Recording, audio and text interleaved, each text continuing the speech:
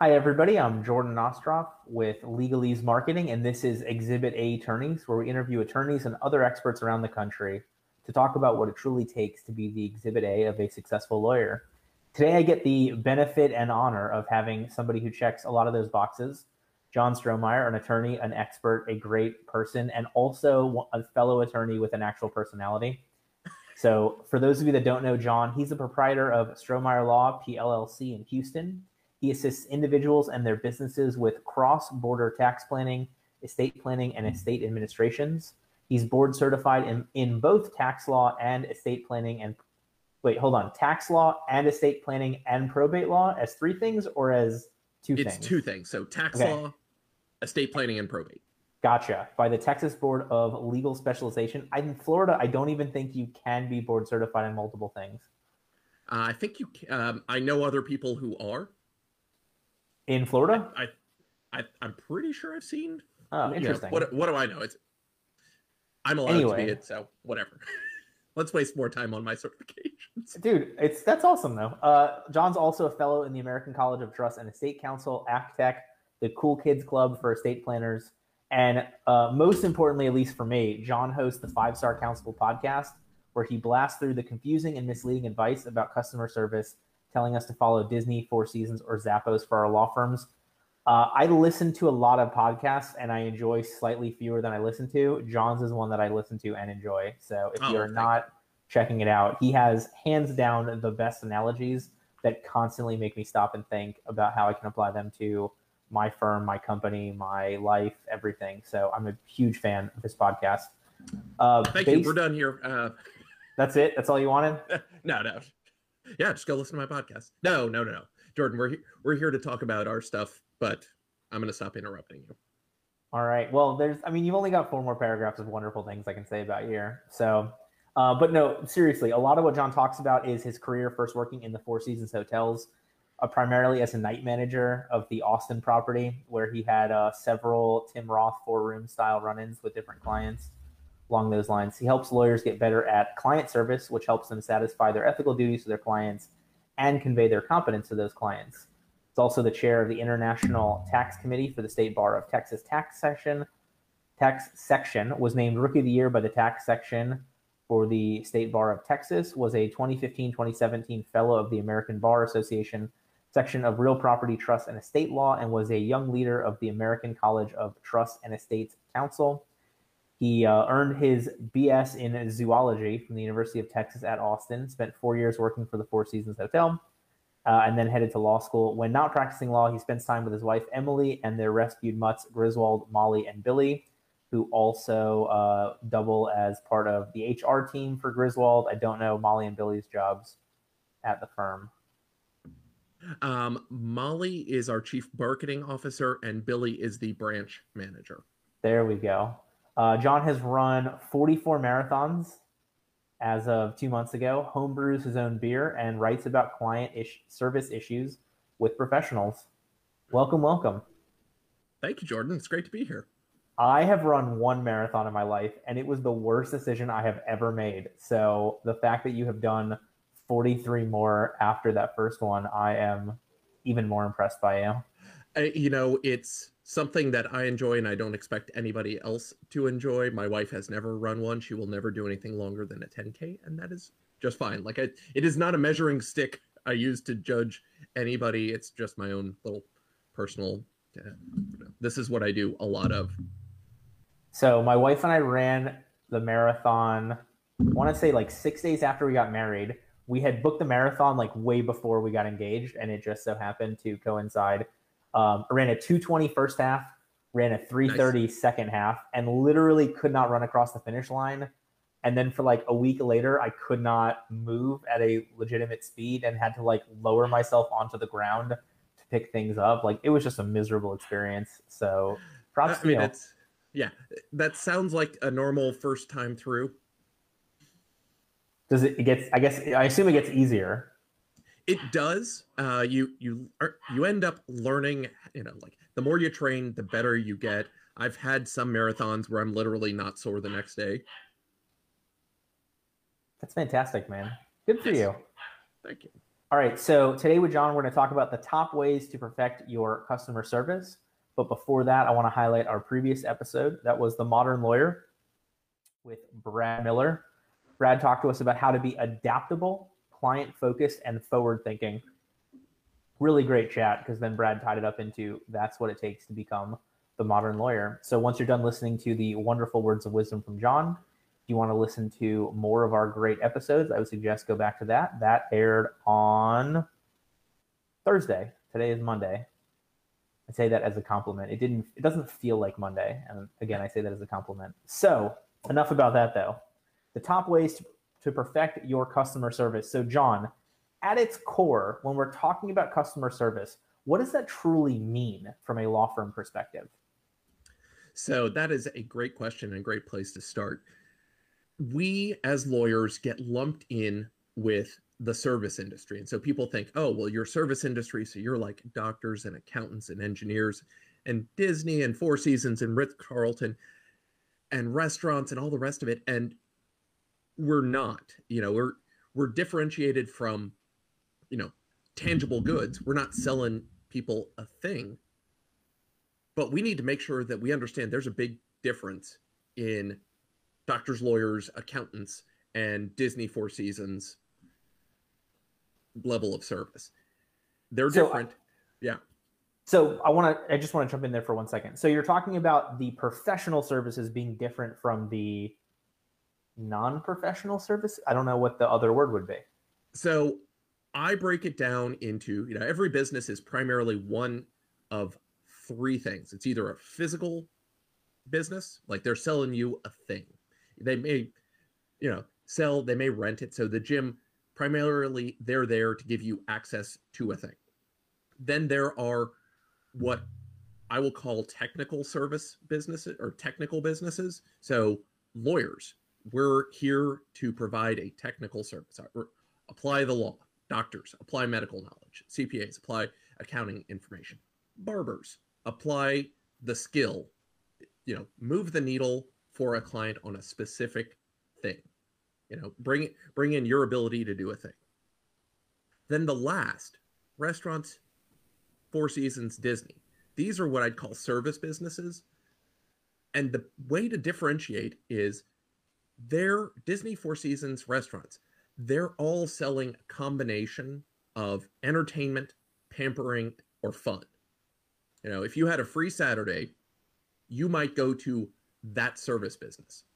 If you had a free Saturday, you're not calling your doctor, your lawyer, or your accountant. You may call your barber, but really, for this right now, you're hiring those technical service providers to move a needle for you. And that's a huge difference. And we want to make sure that, you've got to be focused in on that, because what works for Disney, Four Seasons, and restaurants doesn't work for us, because people aren't coming to us for entertainment, pampering, and fun. Makes perfect sense. So are you, I guess you're including all the technical services along there. So it's not necessarily a true professional service difference. There is still, though, that component of personal knowledge that you are applying to the problem that the client, customer, patient has. Right. It doesn't require that you have any specific professional degree, though professional degrees do end up there. I would even lump Amazon in with technical services. Their job, you might think, well, John, they're just selling you stuff. Actually not. They're a logistics company. Their job is to get stuff from the manufacturer to you as quickly as possible and as easily as possible. And so they're focused on, they're just laser focused on how do we make it fast and easy for you to get stuff? How do you move the needle from having zero amount of a thing to having exactly as much of a thing as you want to have? So, I guess this is going to go slightly off base, but then where do you put like Costco in there? Because Costco has a very different model as well than the traditional store. Right. And, Costco and Walmart and Amazon are all kind of existing, the point we could spend all the time in the world, but they're going to be somewhere between professional or physical services and technical, depending on how you're going to think of it. And the real, their job is to get the stuff to you. You're paying for access to the stuff. So there's kind of two high levels of components and how much the logistics chain that goes there and what they're doing. They're enabling you to get the stuff. And it's important, Costco, they're there. I'd put Costco more in the technical service just because they are getting you the stuff versus Lego. They do care. They do have some downstream delivery, but ultimately they're melting the plastic and putting it into the fun shapes and putting it in a box for you. So you talk about moving the needle, and I think before we get into the rest of this chat, I think it's important for us to help everybody listening or watching figure out what needle they truly need to move or being hired to move. So how does a lawyer figure that out from your perspective? Right. So what clients don't want, let's start with that. They're not coming to us because they looked in the fridge and they saw, oh, I need a gallon of legal. I need 15 billable hours applied to my problem. Now they're saying, I have this issue. I'm divorced and I'm married and I need to be divorced. I would like to adopt a child. I'm in jail and I would like to get out. I have been injured and I would like to get recovery for that. I have an estate. I would like to plan for it so there's not a mess. It's not always going to be obvious. I think personal injury lawyers, and Jordan, as one, you can tell me more. I'll let you tell me about this, but folks come to personal injury attorneys not just because, yes, there is a payday of sorts, but ultimately they're trying to get their life back. They're trying to get recovery for their life. Usually that takes the form of cash, but there might be times where you're saying, well, look, this isn't a cash payout, but we can get you, XYZ that enables you to get your life back. Whether it's installing whatever improvements in your house that'll make things better or getting you the right car. People are looking to achieve some specific result. And it's not just, oh, I had some attorney think about my problem for 15-minute stretches and then he sent me a bill.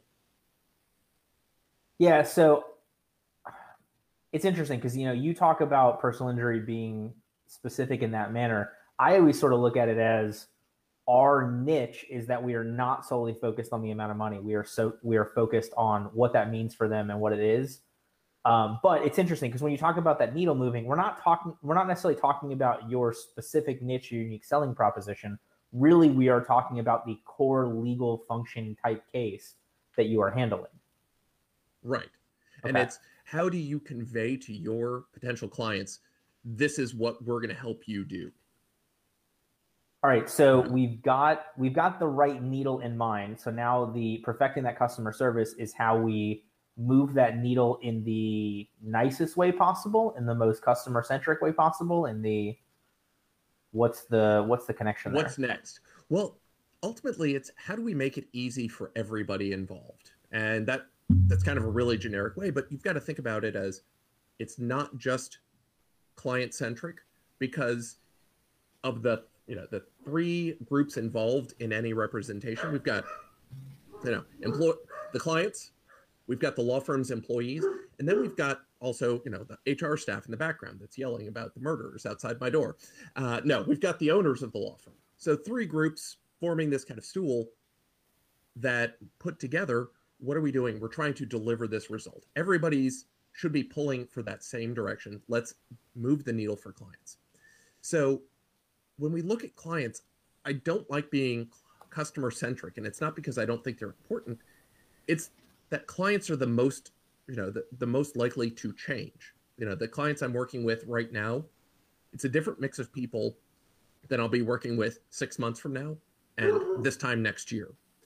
So you have to recognize that the clients are going to change, but you've got to take care of your people because those are the ones who are going to be here. A lot of my staff have been with me for multiple years. And so I want to make sure I'm taking care of them. And so the things that I'm asking that they do in service of the client and in terms of making it easy for my clients, they've got to be willing and able to do. It doesn't mean, look, if they don't want to do it, I'll just say, okay, well, we're not going to do it.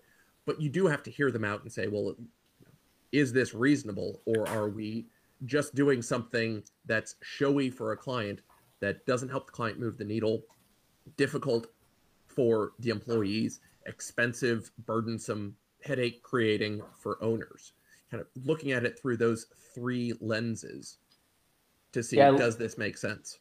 I love the concept of that stool. There was a really wise dude who I should have on the show who talked about like the owner being a full leg, the employees being like, you know, a series of sticks that are still decent size but bandy together, and then the clients, I believe, were a bunch of toothpicks put together because they are, you know, moving in and out so much quicker. Jordan, who was that? Do you remember who that was? I should I probably go on his show too.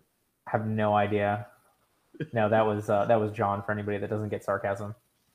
So, okay, so we're not talking about being client centric. We are talking about the what covers the needs of those three legs of the stool equally in the most effective manner for the business. Like what's the balancing test? I mean, it's going to depend. Lawyer answer. You know, sometimes you're going to do things that make easier sense for your employees. That, look, you know, we're not going to start from a blank piece of paper when we draft any document. Why? It's going to make it more difficult for the employees. We want to make it easy for them. Clients aren't going to know the difference. Owners are going to like the fact that, hey, we're not wasting time starting with a blank document every time. Well, and clients should appreciate either it's going to be cheaper, it's going to be faster, or both. Exactly. And what else? We're looking for this to be consistent. We want to make sure that, you know, how we show up on Tuesday is the same as how we show up on Friday, same as how we show up the next Monday. We want to take care of clients the same way. Why? The more you do something, the more you do it the same way, the easier it's going to get. Now, every client's going to be different, and I'm not saying every client needs to be, you know, fit into one stamp, but there's a certain amount of flexibility. You're going to know, well, look, you know, for planning an estate, yes, the documents are the documents. Clients, though, don't care if they get a will or a trust or the singing bush that just tells people what to do. They want to know, ultimately, the needle they're trying to move is when they pass, things are not going to be a mess. They want to know, you know, there are different variations on this, but take care of the kids, take care of my spouse, avoid fights, not lose my assets, don't pay too much in tax. There are different variations, and everybody's got their version of it. And so you're setting up systems so that when you're going through, like, have we made sure that we've always ticked off all the right things? You know, are we asking all the important questions up front? Do we know what those questions are so that we can verify and kind of see where this person is? I mean, I think back to when I was at the hotel, I was working front desk for my 4 years there. I worked line staff, front desk agent for the first year, and then I was night manager for the last 3. When you checked in, there were 21 things you had to do every time you checked somebody in. Now, it's not, you know, and we had a checklist for it, and it was meant to say, all right, this person's coming to our hotel. They may never have been to this particular hotel before. We don't know how they got here, kind of what condition they're in. We'll obviously kind of be able to look at them and see, okay, well, they're fine or they need some extra help. But here are the things we want to make sure they know. Here's how you get to the elevators. Here's where food is available right now. Here are some other things you may be looking for in the hotel. And just make sure they're kind of welcomed in and kind of handed off to the rest of the hotel to get what they need. And so it's easy for them. On the flip side, when they were checking out, it's like 13 things that we had to do. Why? Well, if they're leaving, we don't need to control for as much. They've been with us for at least a night, if not 2 or 3. So we're less concerned with making sure they know where to eat in the hotel, because most people know, you know, like if they're checking out, they're either heading directly to a meal or they've just come from one. They may want, if they're hungry, they generally will ask. But we do want to make sure we've taken care of their transportation. Do we need to call your car around? Do we need to call a cab? And kind of thinking through, all right, every time we want to make sure this, you know, 95% of the people who are checking out are going to have some of these issues. So how do we address them, knowing what we know? So I guess what that triggers for me is if somebody is either has not yet set up their firm or is very much at the beginning of creating this, customer service journey, is the advice you're going to give them different than somebody who's been going through it and is making those changes and tweaks to make it better and better? Absolutely. Because I mean, you're focused on different things. And the firm that I run now is, it's not only bigger and making more money than it was when I opened it in 2018, but we deal with slightly different clients. Like I'm doing different things. The product is better because we refine it and we're asking better questions. And, this is after I'd already been board certified in both tax and estate planning for years, but just realizing, oh, wait a minute. If I just always look for those little 1% changes, how can we make it easier here and there? And you do want to be focused on different things at different points in when you're building things out. Why?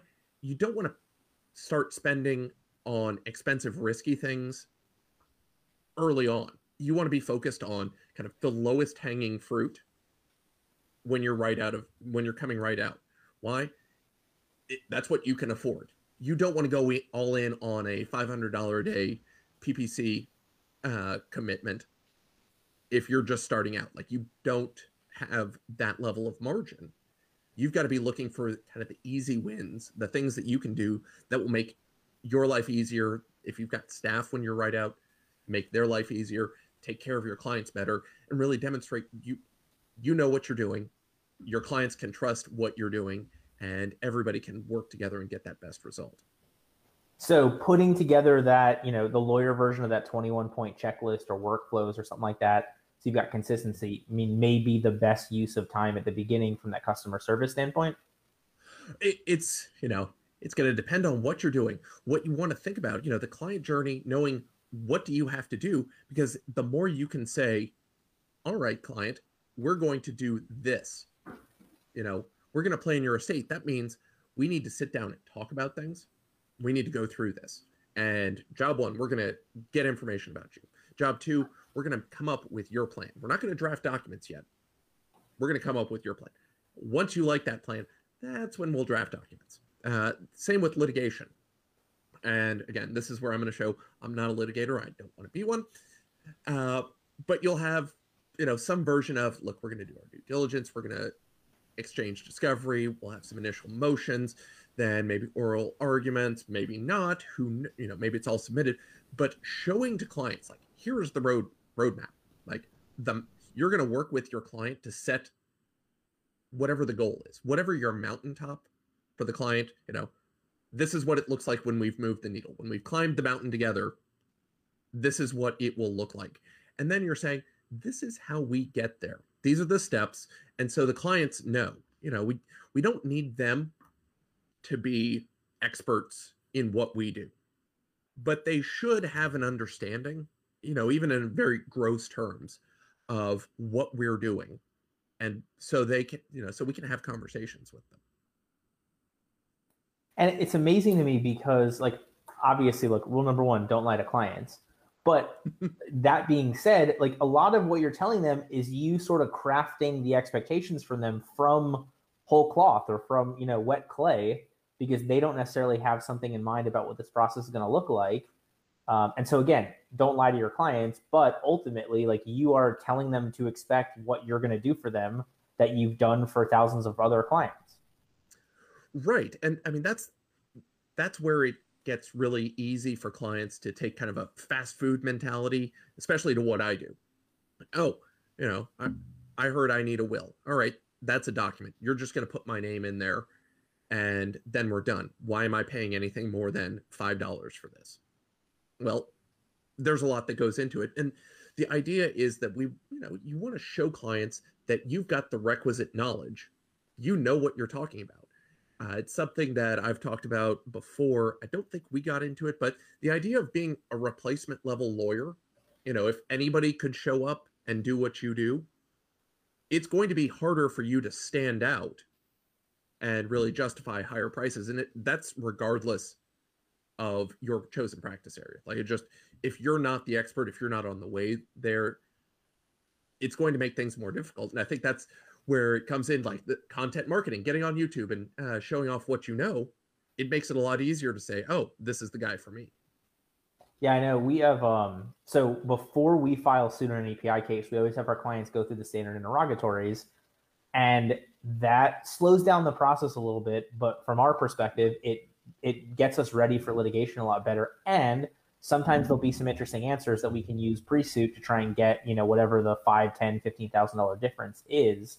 And so it's always interesting to kind of preemptively talk to clients about what to expect in that manner, because there's a bunch of other attorneys that will say differently that aren't necessarily wrong. We have just found we prefer this. This is the right way for us, I guess. That's interesting. Now, like, two things I want to key off of there. One, it sounds like you have your list of 10, 15, 30 questions you're posing to your client. Just, I mean, one, getting them ready probably to get deposed, if nothing else. And I mean, so you're kind of nodding along for the folks on the podcast. I mean, you're getting them ready, and it's not just let's make sure you've answered this, but you're going to hold their hand through this and know, look, I'm on your side, but I have to press you on these questions to get you ready. Certainly. Yeah. And I mean, that's important. Like, hey, just so you know, there's a lawyer from the other side who's going to do his best to metaphorically beat you up. We're going to practice once. But the other side of it is, if you've got these standard questions, you're figuring out, the fat part of that bell curve. You can get rid of a lot of problems based on whatever those questions are. And it doesn't mean you don't have other questions that follow on. Oh, he said blue. That's a weird answer. Let's follow up on that. And maybe you add, that's question 31 for next time.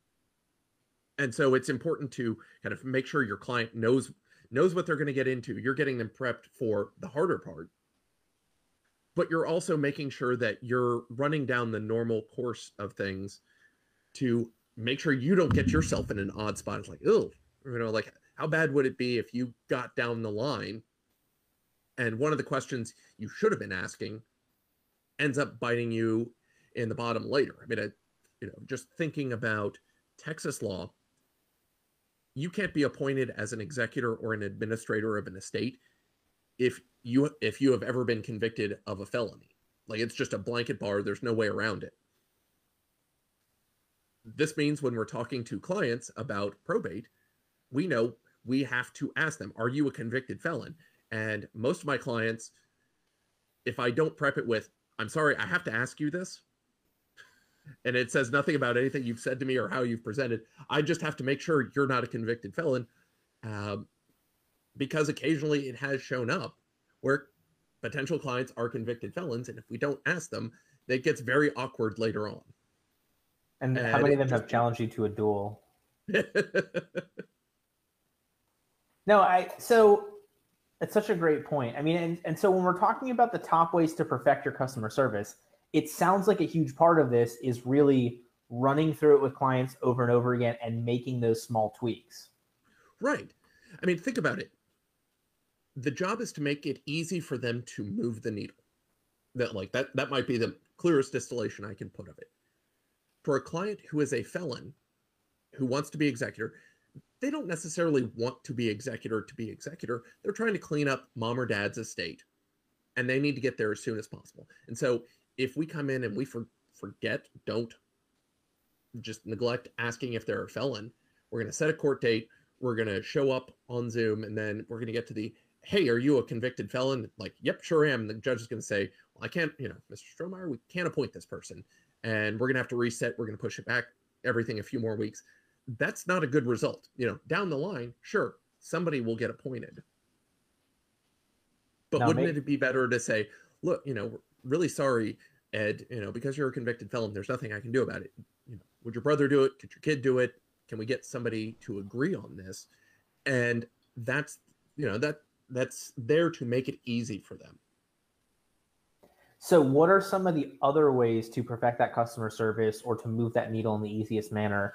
I mean, it sounds like the specifics of it are going to be different for every firm and every practice area, but what's sort of that methodology behind it that allows us to figure out what the tactic is for us? It's going to be, again, just looking at what are the client looking to do in any given instance. Broad terms, clients are coming in for me to plan their estate. We can think about what that looks like broad term, but when we were having meetings in real life, well, clients are going to come in to my office, they're going to sit at a table, and we're going to talk for an hour or two, and then we're going to make some decisions, and they're going to leave. Clients aren't just kind of empty vessels accepting knowledge. Good clients do want to take notes, and so recognizing, all right, clients are going to come in. We want to show that we've done this before, so we're prepared and ready for them. What have we done to get them ready? So I now send what I call homework. I tell clients, read this, and you can shave about an hour off that meeting.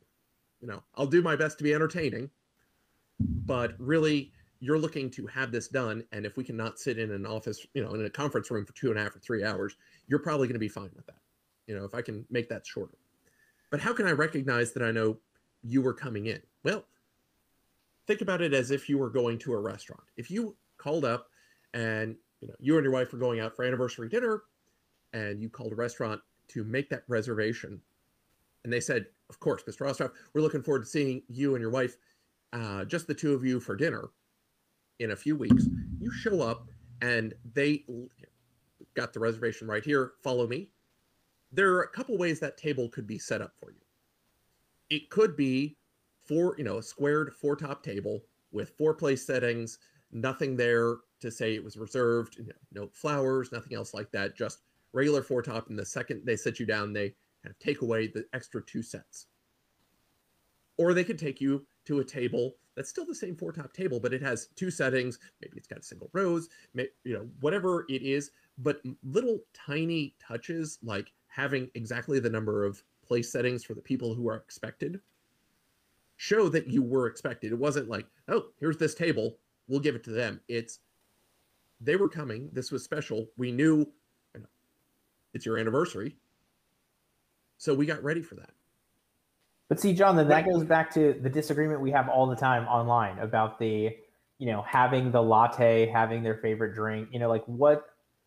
What's the, obviously they're not coming to you for the favorite drink, but right. I'm not necessarily going to that restaurant because they have a 4-top set for 2, but it is that extra little touch that gives me the warm fuzzies, if you will. Right.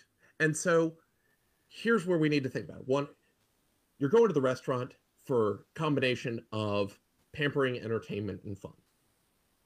You're not going to the lawyer's office for that. Well, John, how do we convey some of that quickly and easily? Look, if somebody's going to come into your conference room and be there, the small touch you have, 1 notepad and 1 pen ready to go for everybody who's going to be at the meeting. Just showing, look, we knew you were coming. Not only is the table not littered with dishes from the previous meeting, we knew you were coming in. We also, depending on what you're doing, we may have your documents ready to go for you to sign. When I've got clients who come in, husband and wife, we've got 2 sets of documents, and I use the plastic colored paper clips.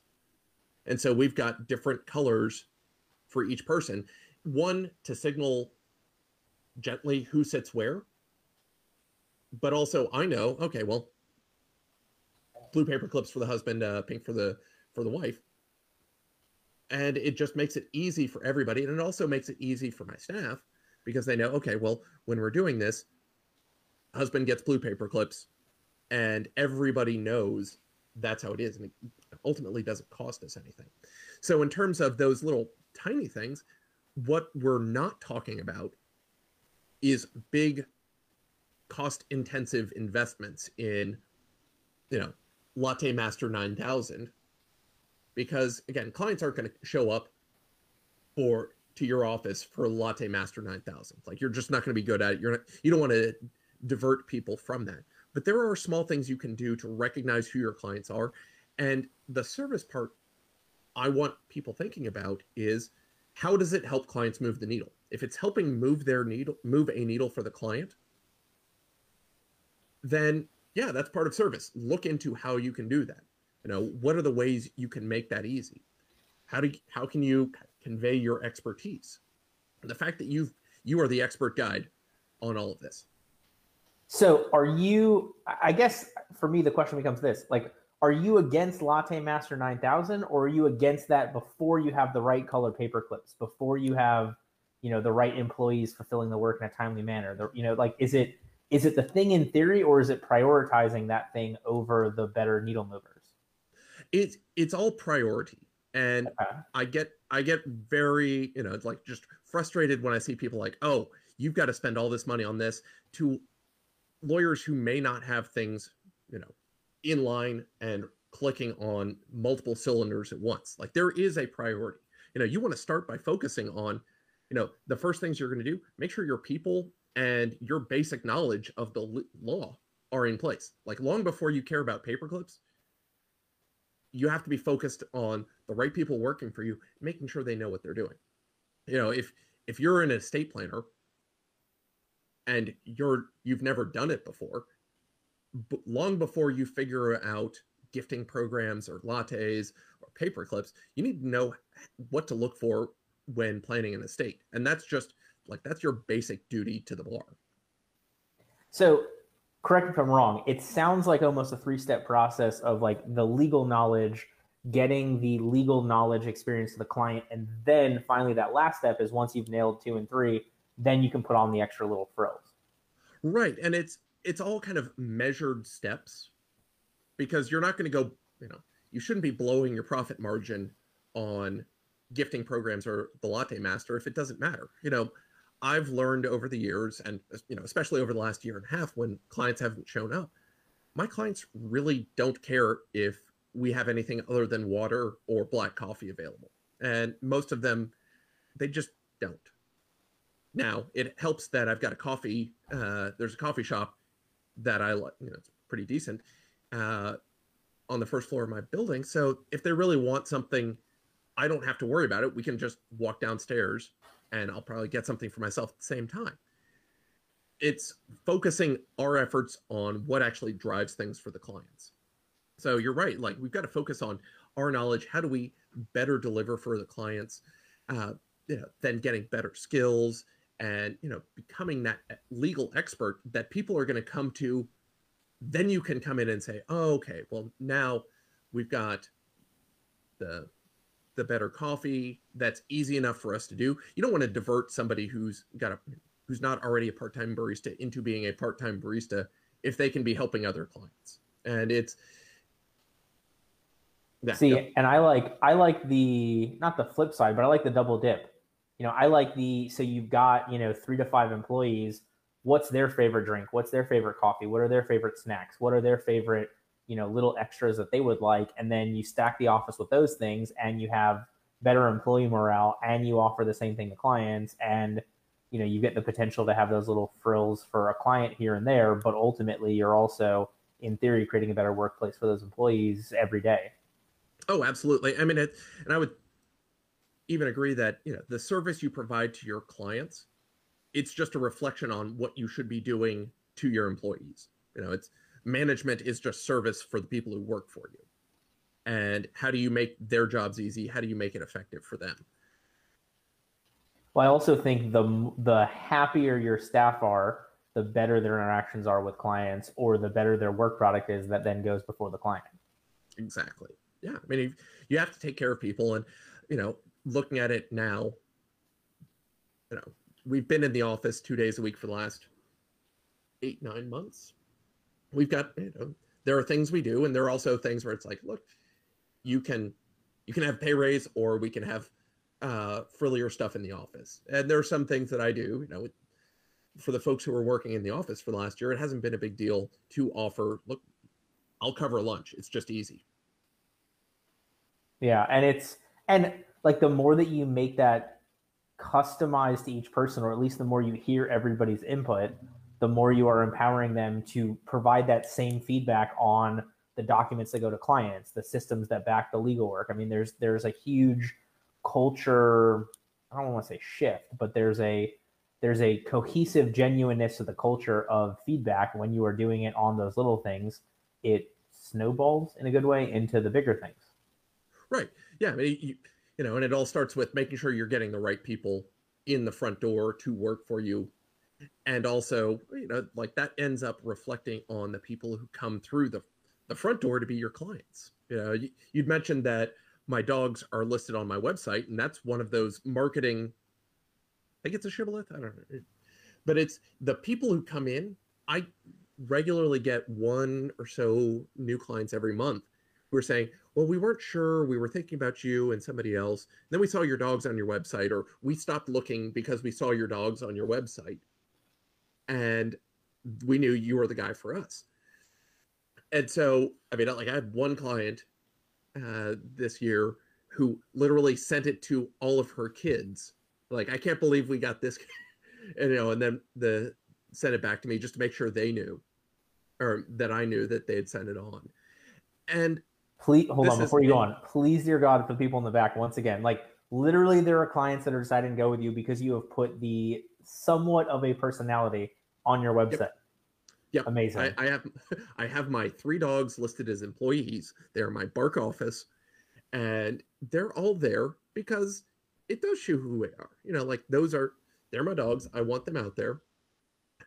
And for those of you thinking, John, like if I just put some dogs on there, I don't like dogs. Fine, put your cats. But whatever is important to you. For those of you watching along, hey, I've got my Lego collection in part behind me. Why? It shows some personality. And so I've had Lego conversations with clients because they thought it was interesting. And that's fine. But the flip side of it is, for as many people who are saying, we're going with you because of this, there are just as many, if not possibly more people, are saying, this guy isn't serious, I'm going somewhere else. Or this isn't the person for me. And I'm helping make it easy for those clients to figure out, I'm a good fit for them. And the ones who don't like that, that's fine. Like if they don't think I'm serious because I have my dogs on my website, they are allowed to think that. They can go elsewhere. Like there are no shortage of options for folks out there. I've made it easy for them to see I'm not their right fit. But and if you don't do that, then those are the 20% of clients that take up 80% of the time, where your staff feels like they're swimming upstream, where you dread every phone call, yada, yada, yada. Right. I mean, like, what's the purpose? The difference between marketing and sales, or, marketing, we're trying to make it easy for people to see we can help them and we are the people to help them. And then we go into sales and it's like, how easily can we make them our clients and make it easy for them to become our clients? If people aren't going to be a fit, if they're not a qualified lead for us, we shouldn't be focusing our time and effort on them. And there are multiple ways you can qualify. It's not just, have they been injured in this way? Do they have a problem we can solve? It's, can we deal with them? Is this the sort of person we want to work with? And that's where happiness lies. It lies by having that authenticity and the genuineness the entire way through the marketing process, the sales process, the fulfillment process, the retention process. Love it. Huge proponent of that. Yes. Yeah. And so, kind of going back to it, I'm not for utilitarian, one-ply toilet paper, the cheapest Bic pens you can find. Find the things that make sense and what actually makes it easier for your clients. I've just figured out for my estate planning clients, none of them care if we use heavyweight bond paper. And I was happy to not spend money on that as the business owner, because I saw that stuff is like $2 and $3 a page. When you're writing wills and trust agreements that are 30 and 40 pages long, that doesn't make any sense. Like, I got over that real quick. Makes perfect sense. Right. And like, clients don't care. Like, their will is just as valid if it's on 300 weight bond paper, 8,000 thread count Egyptian cotton sheets, or copy paper. Well, and I think in this day and age, people would also rather have like a flash drive with a digital copy, or a Google Drive access, or something along those lines.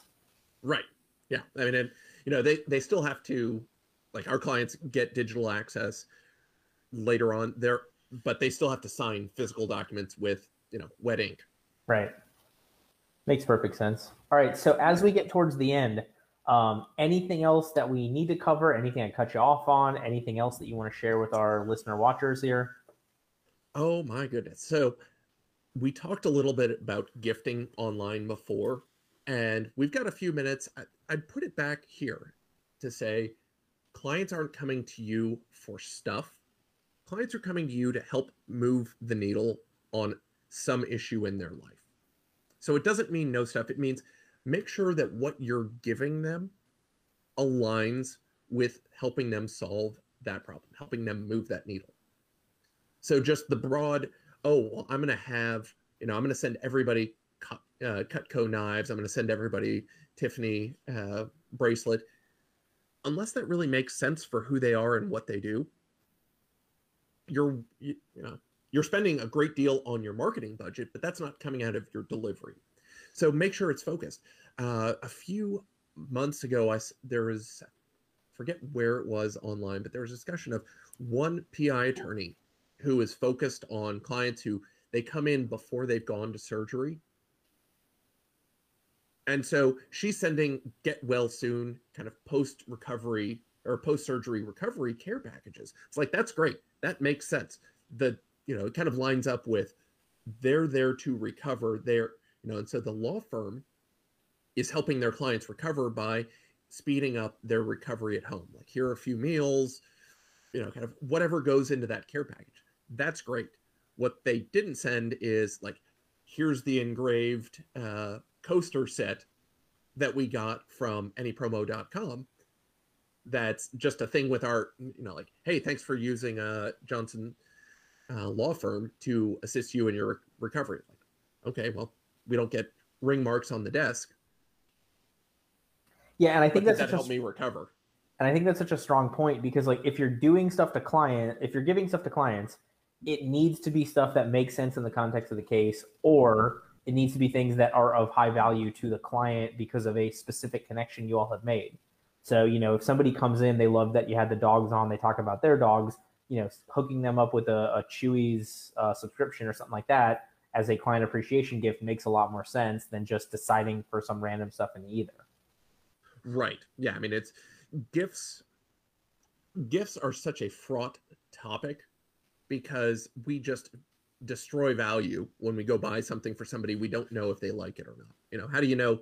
Look, everybody loves Yeti things, but I also know I've got a cabinet with about 15 of them that we use on any given week, 4 of them.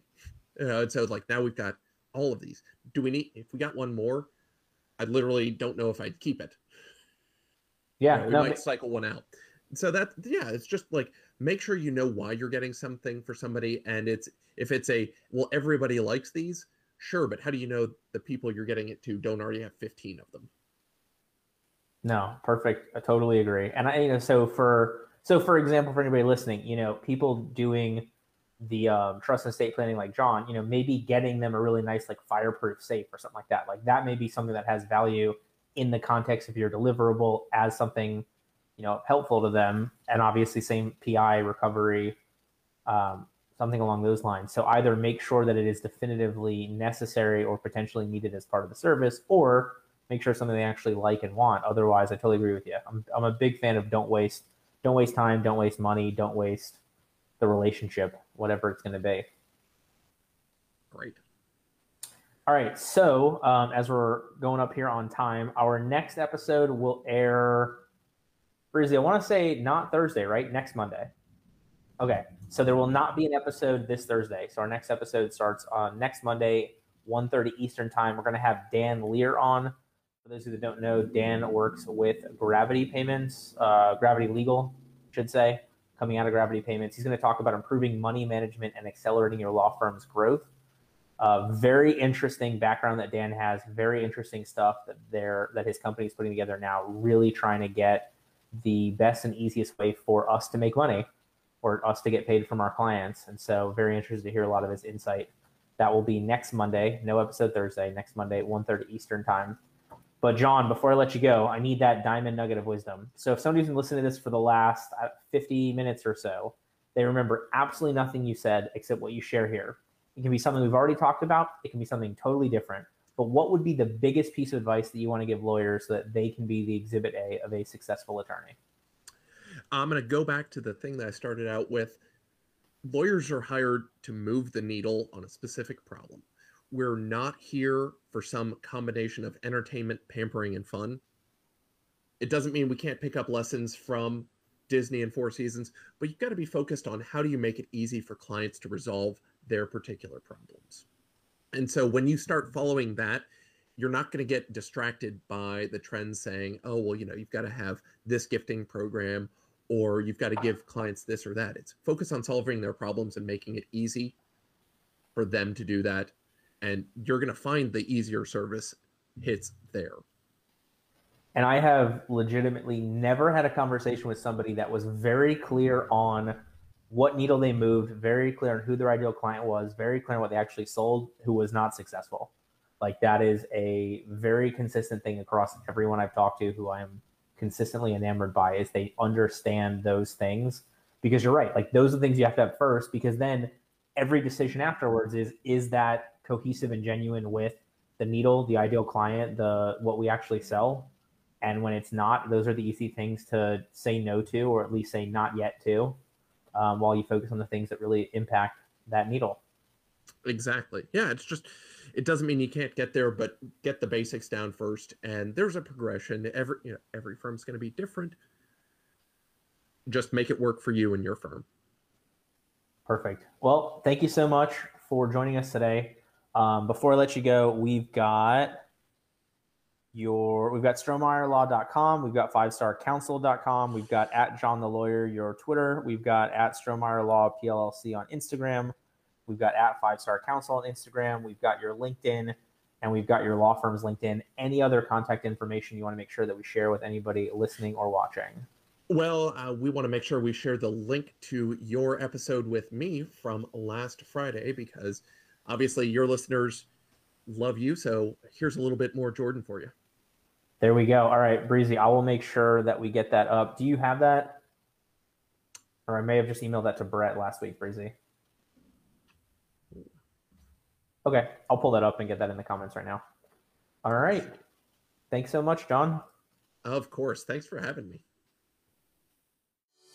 Thank you for listening to this episode of Exhibit A Attorneys. If you're interested in becoming the Exhibit A of successful attorney, please check us out at legaleasemarketing.com, EASE.